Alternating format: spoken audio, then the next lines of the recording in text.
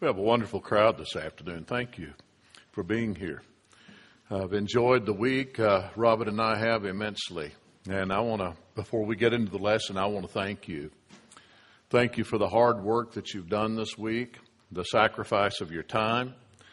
There's many places you could have been every night this week. Sometimes just sitting in your easy chair at home is a nice place to be.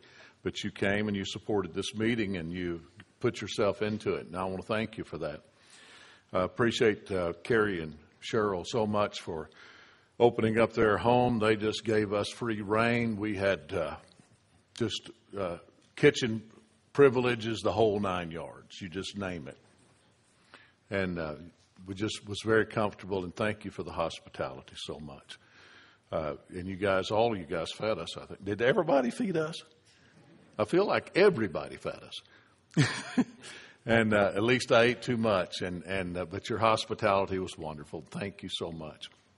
Be praying for you, and we solicit your prayers. We'll be heading back toward the east this afternoon, get probably to Fort Smith. So pray for our safety, if you will, and finish the travel tomorrow. If you're in Tennessee, come visit us. We want you. And you'd be welcome. Just come one family at a time. Our house is not that big. This evening we want to study with you for a few minutes and look at Paul's prayer for the Ephesians. It's nothing uncommon to think about the Apostle Paul praying for a church and praying for the Ephesians. After all, the Bible says that, and Paul stated himself, that he had the care of all the churches. And the Apostle Paul held a universal audience, a universal office, I should say. When he went into a church, he was a walking Bible. That's something that we do not have today. We do not have apostleship. The closest thing to a universal office would be an evangelist, but yet an evangelist, even though this may be a universal office to some extent, he is still working in a local capacity under the leadership and guidance of eldership where they're present.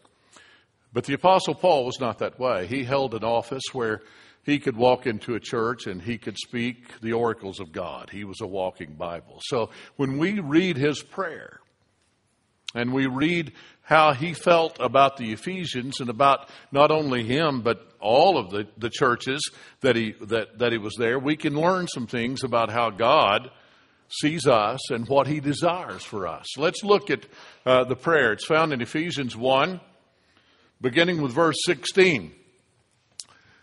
And Paul talks about his prayer and he says, "Cease not to give thanks for you, making mention of you in my prayers, that the God of our Lord Jesus Christ, the Father of glory, may give unto you the spirit of wisdom." Excuse me, I've got clicking wrong.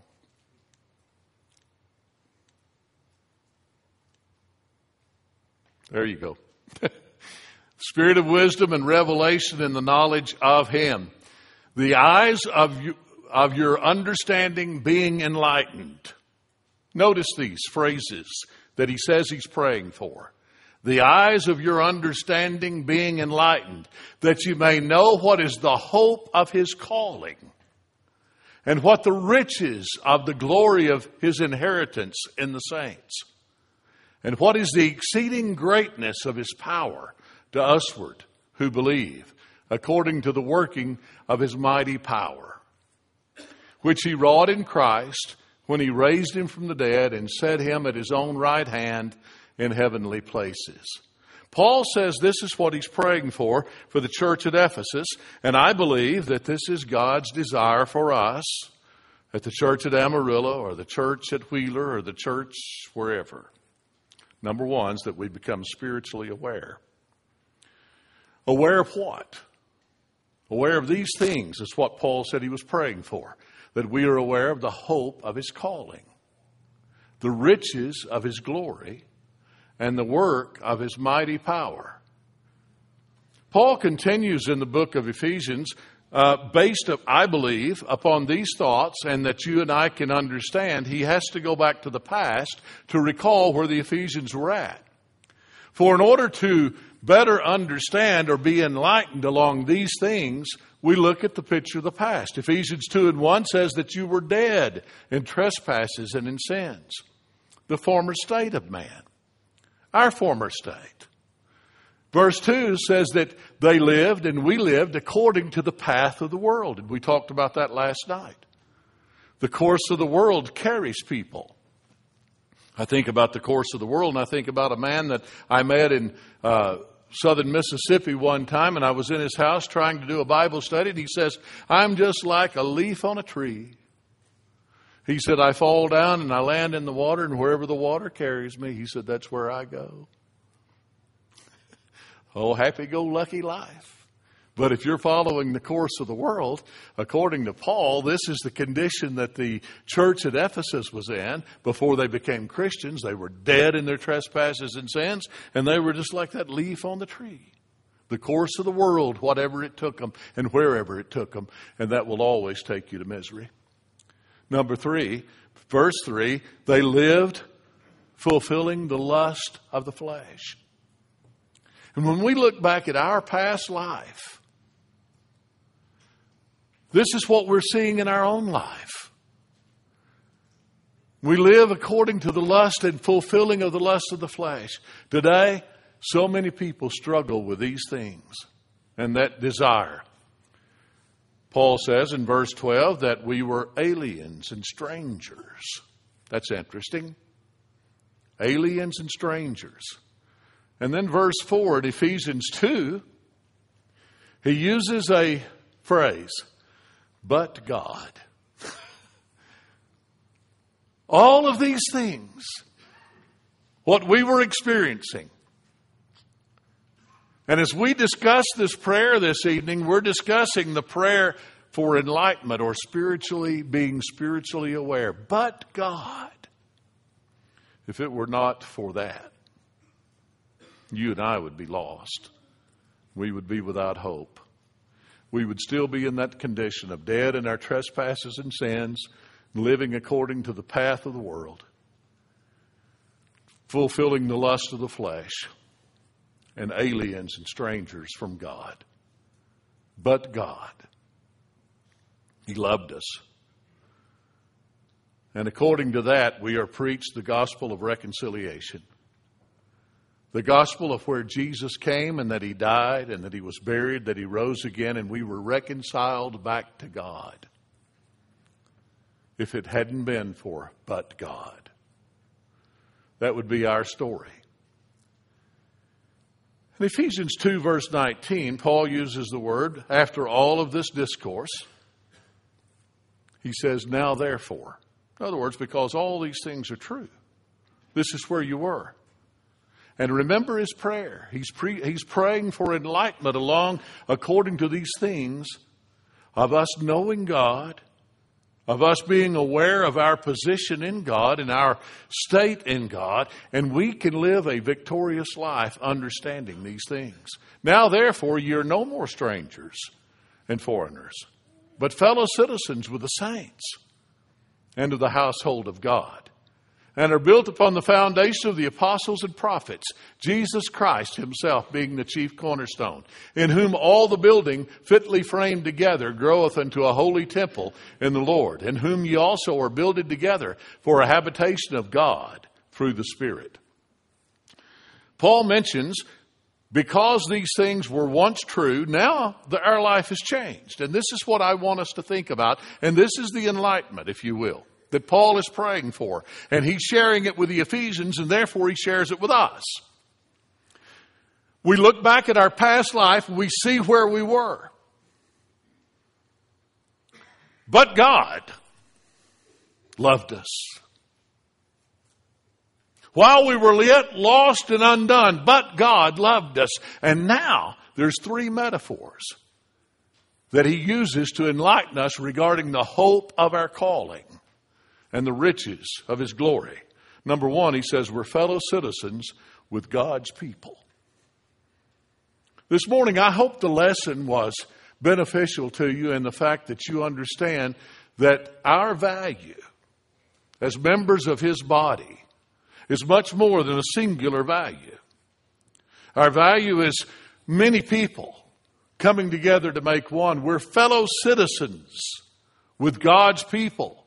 We are members of God's household. Think about that. Members of His household. Number 3, we are part of the foundation, part of the building.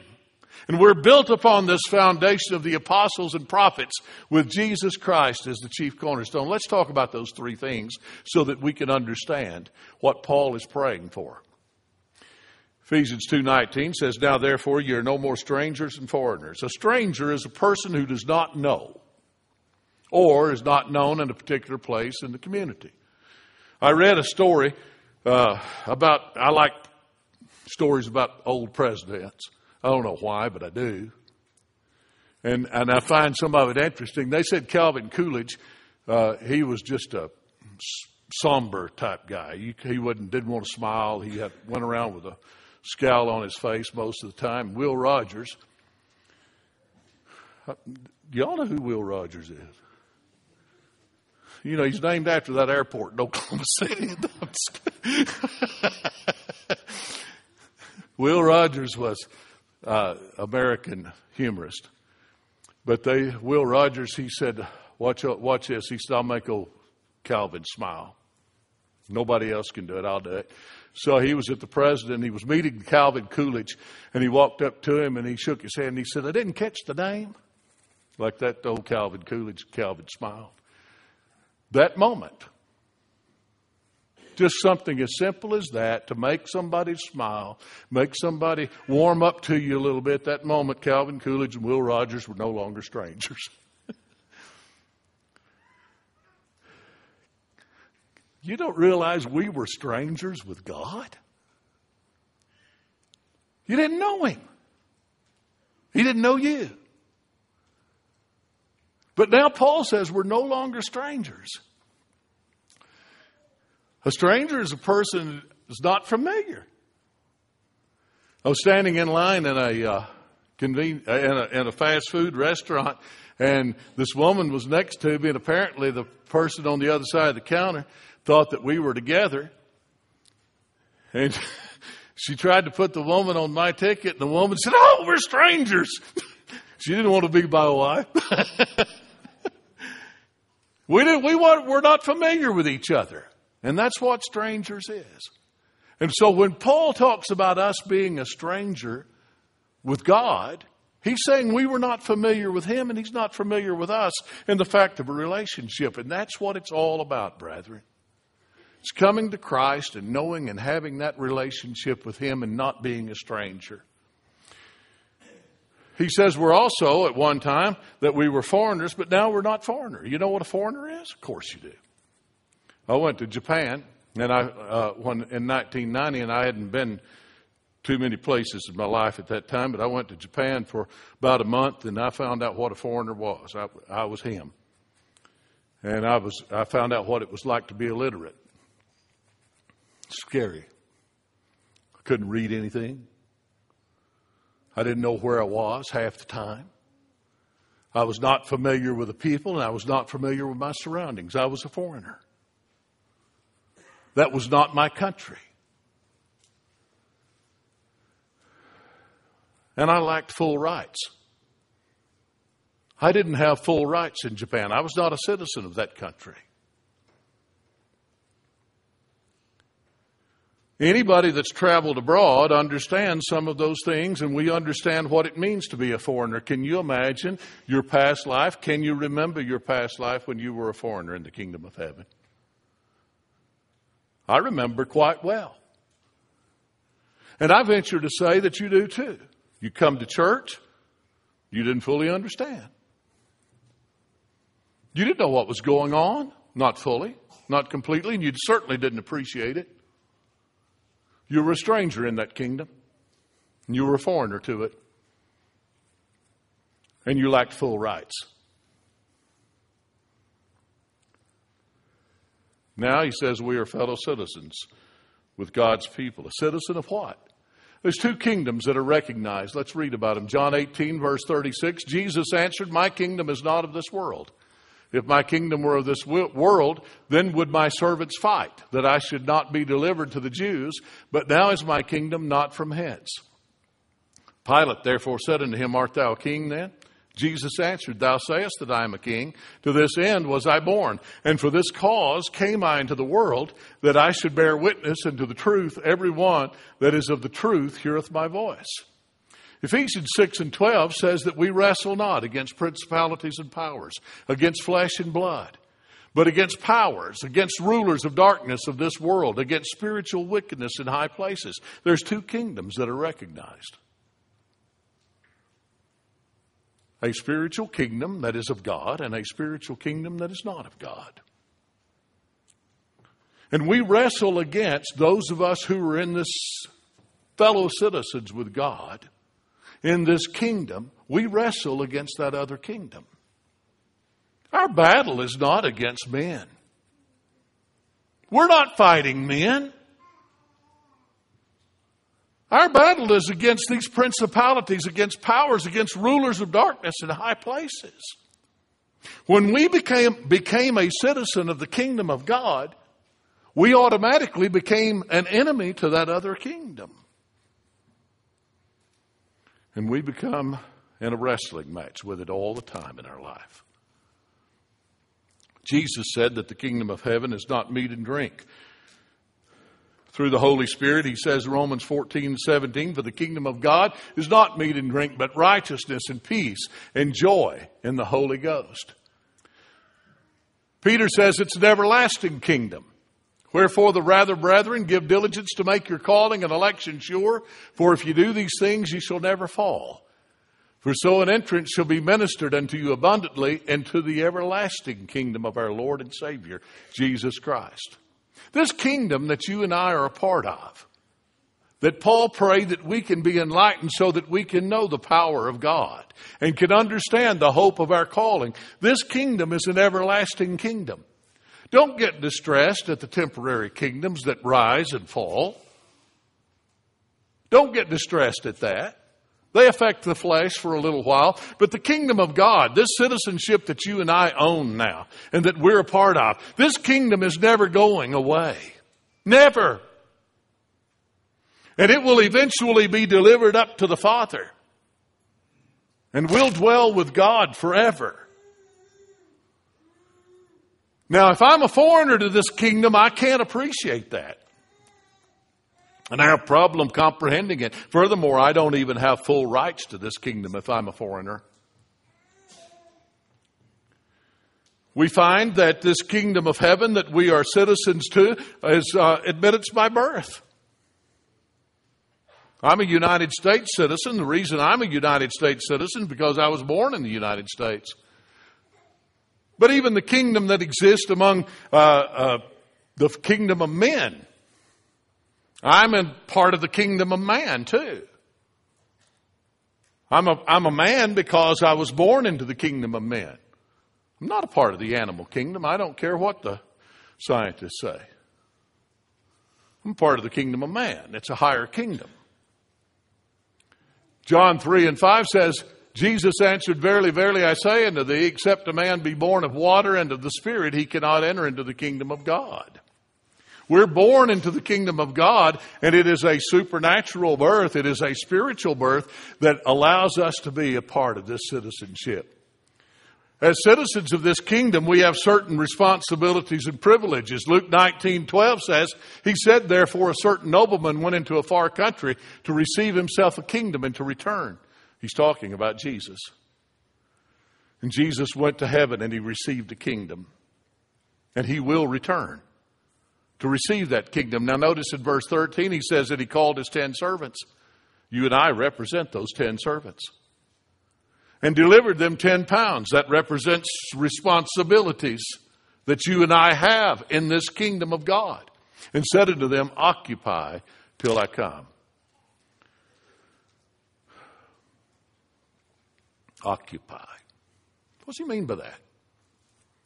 Occupy till I come. Do you know you're not just supposed to dwell here on this earth and be an inert agent? You're supposed to occupy. Now, in World War II, when the United States occupied Germany, the influence of the United States went throughout Germany. Did it not? In World War II, when the occupation of Japan, the influence, and we still see that influence today, went all throughout Japan. And I'm telling you, God doesn't want us to be just an inert agent sitting here on pews. He wants us to occupy. And no wonder He said that you're the salt of the earth. No wonder He said you're the light of the world. We're to occupy. We're to occupy this planet. And the influence of Christ is to go out throughout all the world. And that's our command. He's given us responsibilities. He's given us certain privileges as part of this kingdom. So when Paul prays for the hope of our calling, that we're seeing these responsibilities and we're seeing and being enlightened, spiritually aware of what God expects from us and our privileges as part of this citizenship of the kingdom. Furthermore, if I'm a citizen of a kingdom, I have power and protection of that kingdom. Matthew 5:11 says, "Blessed are you when men shall revile you and persecute you and shall say all manner of evil against you falsely for my sake. Rejoice and be exceeding glad, for great is your reward in heaven. For so persecuted the prophets which were before you." We have power and protection of the King. Now, vengeance is not ours. The Scripture plainly says that. Vengeance is His, and He said He would repay. But when He says that, He's saying, you have my power and you have my protection. And that's part of the privileges of being in the kingdom. Romans 12:19 says, "Dearly beloved, avenge not yourselves, but rather give place unto the wrath, for it is written, Vengeance is mine, I will repay, thus saith the Lord." Furthermore, as part of this citizenship and part of this new birth, then we become close friends. But not just close friends with God. And I find this absolutely amazing in Matthew 8, verse 11. "And I say unto you that many shall come into the east and to the west, and shall sit down with Abraham and Isaac and Jacob in the kingdom of heaven." You know who you're friends with? Abraham, Isaac, Jacob, all of those great souls that went before us, the heroes of faith. We have now become friends, even though we've not met personally. We sit down in this kingdom. What does that mean, sit down in this kingdom? Why, we are part of the same citizenship. We're under the same ruler. We have the same privileges, the same responsibilities. The spiritual enlightenment that Paul is praying for is that you and I can understand our blessings, our privileges, and our responsibilities. Furthermore, not only am I friends with these folks, I walk with a king. It's one of my favorite songs. I walk with a king. I don't walk with just a king, I walk with the king. I have the privilege and the responsibility and the honor of walking with the king. 2 Corinthians 6:5 says, "And what concord hath Christ with Belial? Or what part hath he that believeth with an infidel? And what agreement hath the temple of God with idols? For ye are the temple of the living God. And God hath said, I will dwell in them and walk in them. And I will be their God, and they shall be my people." When we sing the song, "I Walk with a King," let's sing it with the spirit and the understanding. I walk with the king because the king rules the kingdom that I am in a citizenship of. And the privileges that I have is because of this king, because but God. While I was yet lost and undone, but God looked down upon me and He loved me. I love Him because He first loved me. And you and I, as part of this wonderful citizenship, we become part of this second metaphor. We're part of members of God's household. Ephesians 2:19 says, "But fellow citizens with the saints and of the household of God." Paul explains our relationship with Christ is even now more than just a citizenship of the kingdom. But we are part of the household of God. Behold, what manner of love the Father hath bestowed upon us, that we should be called the sons of God. Therefore the world knoweth us not, because it knew him not.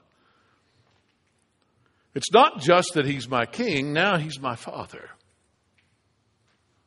And my Father is the king. And I'm a part of that household. Members of an intimate family. I heard a story one time about a little boy that went before a king back in the day when kings ruled. And he ran in abruptly. And the men who were guarding the throne around the king and protecting said, "You just can't come in here." He said, "He may be your king, but he's my daddy. And I can come in here." And that is so true with us. Many people recognize there is a God, but the Spirit says that we now cry, "Abba, Father." He's our daddy, our spiritual father. And we're members of an intimate family. There's nothing closer than a family. Now we spent a week with Carrie and Cheryl over there, but I'm not a member of that per se, that household, that family. And there's not an intimacy that I shared like they share with their children, is there? But that's not the case with our citizenship and our household part in the kingdom of God and in His church. We're family. We're brothers and sisters. And we share the same Father. The child of a king always holds rank. He can barge in. He can always run in there. And we always have an open path to the throne room of God. Isn't that what the book of Hebrews teaches us? That we can now enter with boldness to the throne of God because of the blood of Jesus Christ. Zechariah 2 verse 8 says, "For thus saith the Lord of hosts, after the glory hath sent me unto the nations which spoiled you, for he that toucheth you toucheth the apple of his eye." You realize that you and I, as children of God and part of this household, were the apple of his eye? Now you be careful. You be careful not to harm the apple of his eye. When we garner animosity toward each other or resentment or all of those feelings, you don't forget you're talking about God's child.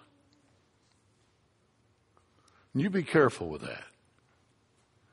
Let's remember that you and I hold the same rank. We're children of the King. We have privileges, but we also have responsibility. And let's honor each other in that way. The third part of these metaphors, the third metaphor in this discourse that Paul gives us to explain for our enlightenment is we are a foundation. Ephesians 2:20 says, "And we are built upon the foundation of the apostles and prophets, Jesus Christ himself being the chief cornerstone." This is even a deeper level of relationship. Even deeper, if you will, than the citizenship down to the household.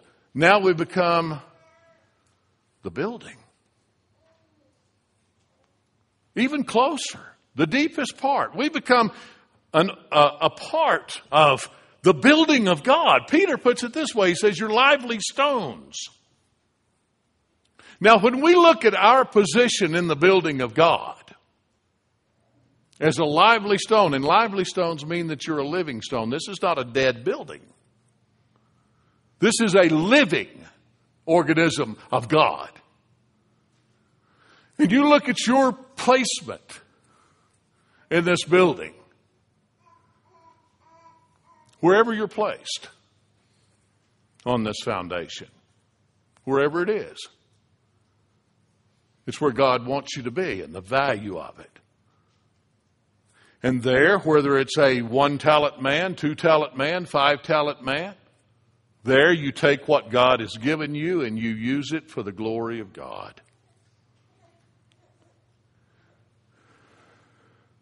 I've said many times in the analogy of us being a part of the body, some people say, I feel like I'm just the foot of the body or I'm just a finger of the body. I'm more than happy just to be a one cell in that body.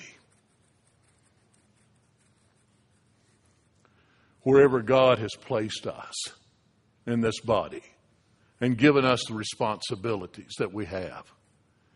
Let us remember that we are a part of this building of God. Now that means that we're scattered, but we're joined. Each of us are individuals. We're living stones. And we're built upon the foundation of the apostles and the prophets, Jesus Christ himself being the chief cornerstone. That means we are a living, growing habitation of God. If we are living, we have to be growing. And we are the habitation of God. No closer relationship than the one you live with. That's when you know everything about everything. It's when you live with somebody. We're a habitation of God. He says Jesus Christ is the chief cornerstone. I think there's a reason why he uses the cornerstone is because all measurements of a building are taken from the corner every time. I'd like to share with you a little story. It's going to be brief, but we built a house in 1989, and prior to this house, I'll show you a picture of the old house that we lived in a minute because it makes a point for me. But this old house was 100,000 years old. I mean, it was old. And we finally got where we could build this house. And, in my mind, I was going to build the perfect house. Smart, I thought. Well, I know the best people in this county to build a house. I still live in this house. And they laid the foundation. Everything was lovely until the framer came. It was that quick that this building went awry. The framer comes and he tells me, he says, Mark, he said, your house is out of square. No! Can't be out of square. George is the best mason in the county. George comes up there and he checks it. He says, you're out of square. He said, I missed a corner. One corner.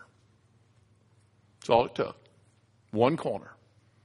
And now I've got a basement that is built that's out of square. I told you that. Now, when you come to visit us, you'll know that we're square people. Or out of square people, however you want to put it. We still live in the house. It's not damaged us too much. It got me over some of my pride. And I realized that I'm not going to do everything perfectly, though I might want to. But if Jesus Christ is the chief cornerstone, and he is, and all measurements of this building are taken off him, and they are, that building is perfect. There's no errors in it. And when we start trying to take a measurement off some other place in this building to try to reform or reconstruct or try to revise in some manner, we're going to get off, and off badly. And the building won't even take the same resemblance, and thus we see the result of that in our world today. With so many organizations that call themselves a church. But the building that God constructs, this living habitation of God, Jesus Christ is the chief cornerstone, and all measurements are taken from him, and he is the standard for this building, and everything is perfect when God builds it. Ephesians 4 verse 4 says there's one body, one spirit. Even as you're called in one hope of your calling, one Lord, one faith, one baptism, one God and Father of all, who is above all and through all and in you all. But unto every one of us is given grace according to the measure of the gift of Christ. Jesus is the standard. He is the chief cornerstone of this mighty building that we live and where we are growing and where God is a habitation. In Him, by Him, through His death, through His blood, through His burial, through His resurrection. It's all through Him. Everything is from that corner. That's the picture of the old house. Right there. My uncle painted that painting back when I was a boy living in that house with my mom and my daddy. And that was my grandfather's house. And we tore that old house down a few years ago. Robin and I did, after my mother passed away. I had to not be there when that was done. Got some sentimental feelings about it.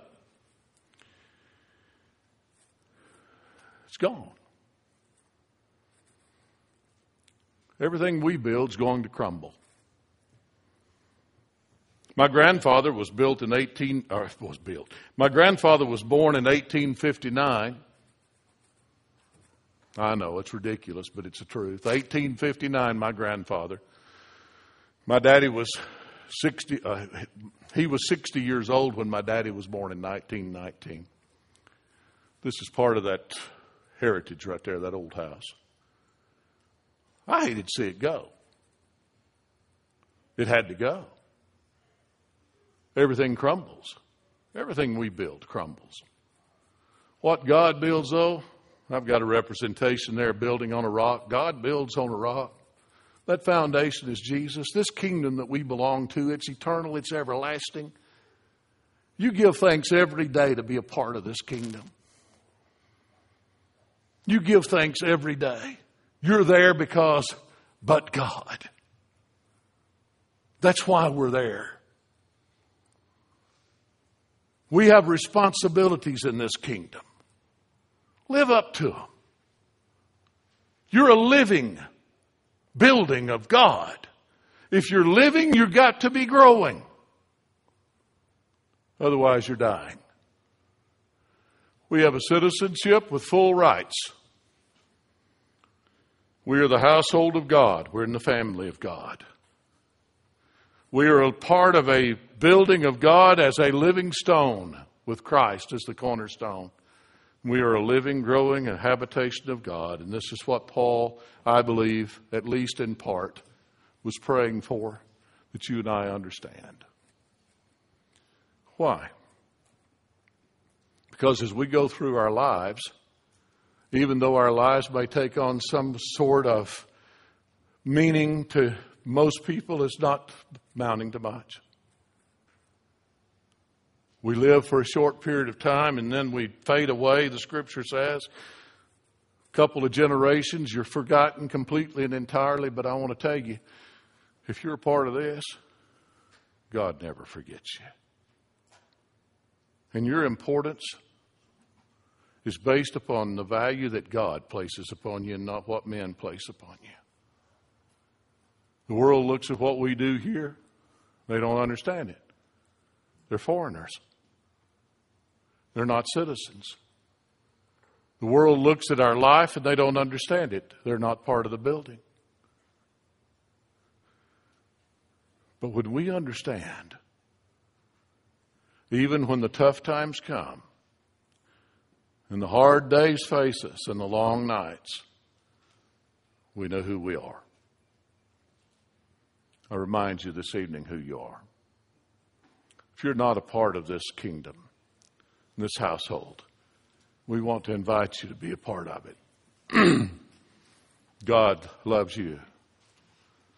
If it were not for the fact, but God loved us. Won't you come as we stand and sing?